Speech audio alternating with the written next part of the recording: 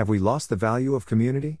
Technology has brought the world into our homes, but what about the connection with communities outside our doors? Let us take a trip and explore a new community garden space which molds the relationship between sustainability, health, and equity.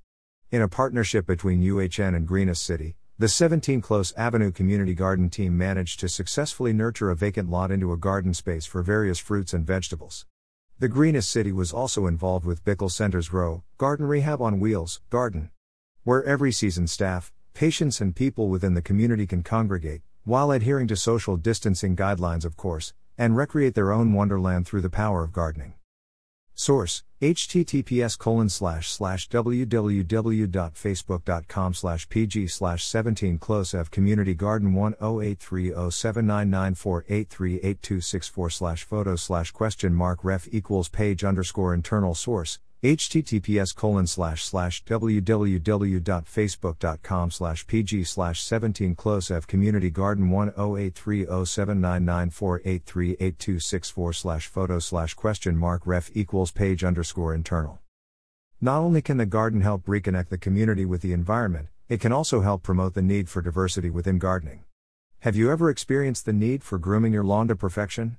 Maybe as you look out your window you begin to compare your lawn to that of your neighbors? As you walk through your own neighborhood, you may pass by that one house with the perfectly trimmed lawn 24/7. Lawns can look pretty good from a carbon perspective as plants help photosynthesize carbon.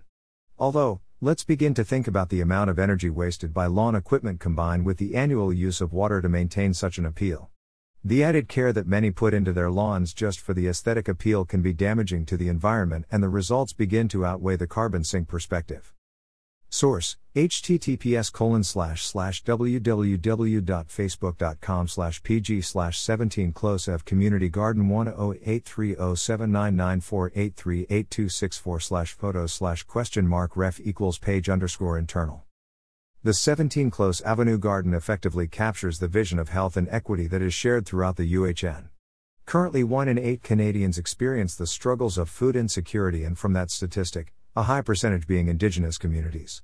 By creating a safe and accessible garden space, it provides those with no access to green space an opportunity to re-engage in a meaningful life activity. The group wanted to reflect the history of the land, which includes Indigenous presence. Bonnie Storr is Indigenous, lived in the house that used to be on 17 Close Avenue, and was an avid gardener. Angela Elzinga Cheng, Executive Director at Greenest City. For me, the garden can be viewed as a sanctuary. A place to unearth difficult things in our current lives while achieving a longing peace. Although it is important to keep in mind how the garden gives back to you. I'll be honest, I am no green thumb, but to re-establish a nurturing connection with the environment can be one of the most fulfilling experiences in my life. For the 17 Close Avenue Garden, it is a place to sustainably garden while keeping the roots of health and equity in mind. Those that live in high-rises are now able to taste the fruits of labor by using the garden. So the next time you are trimming those pesky weeds, reflect on your relationship with the little patches of earth we tend to and visit the community garden. Source: https://u2.b/ngxdqb, fmz_I.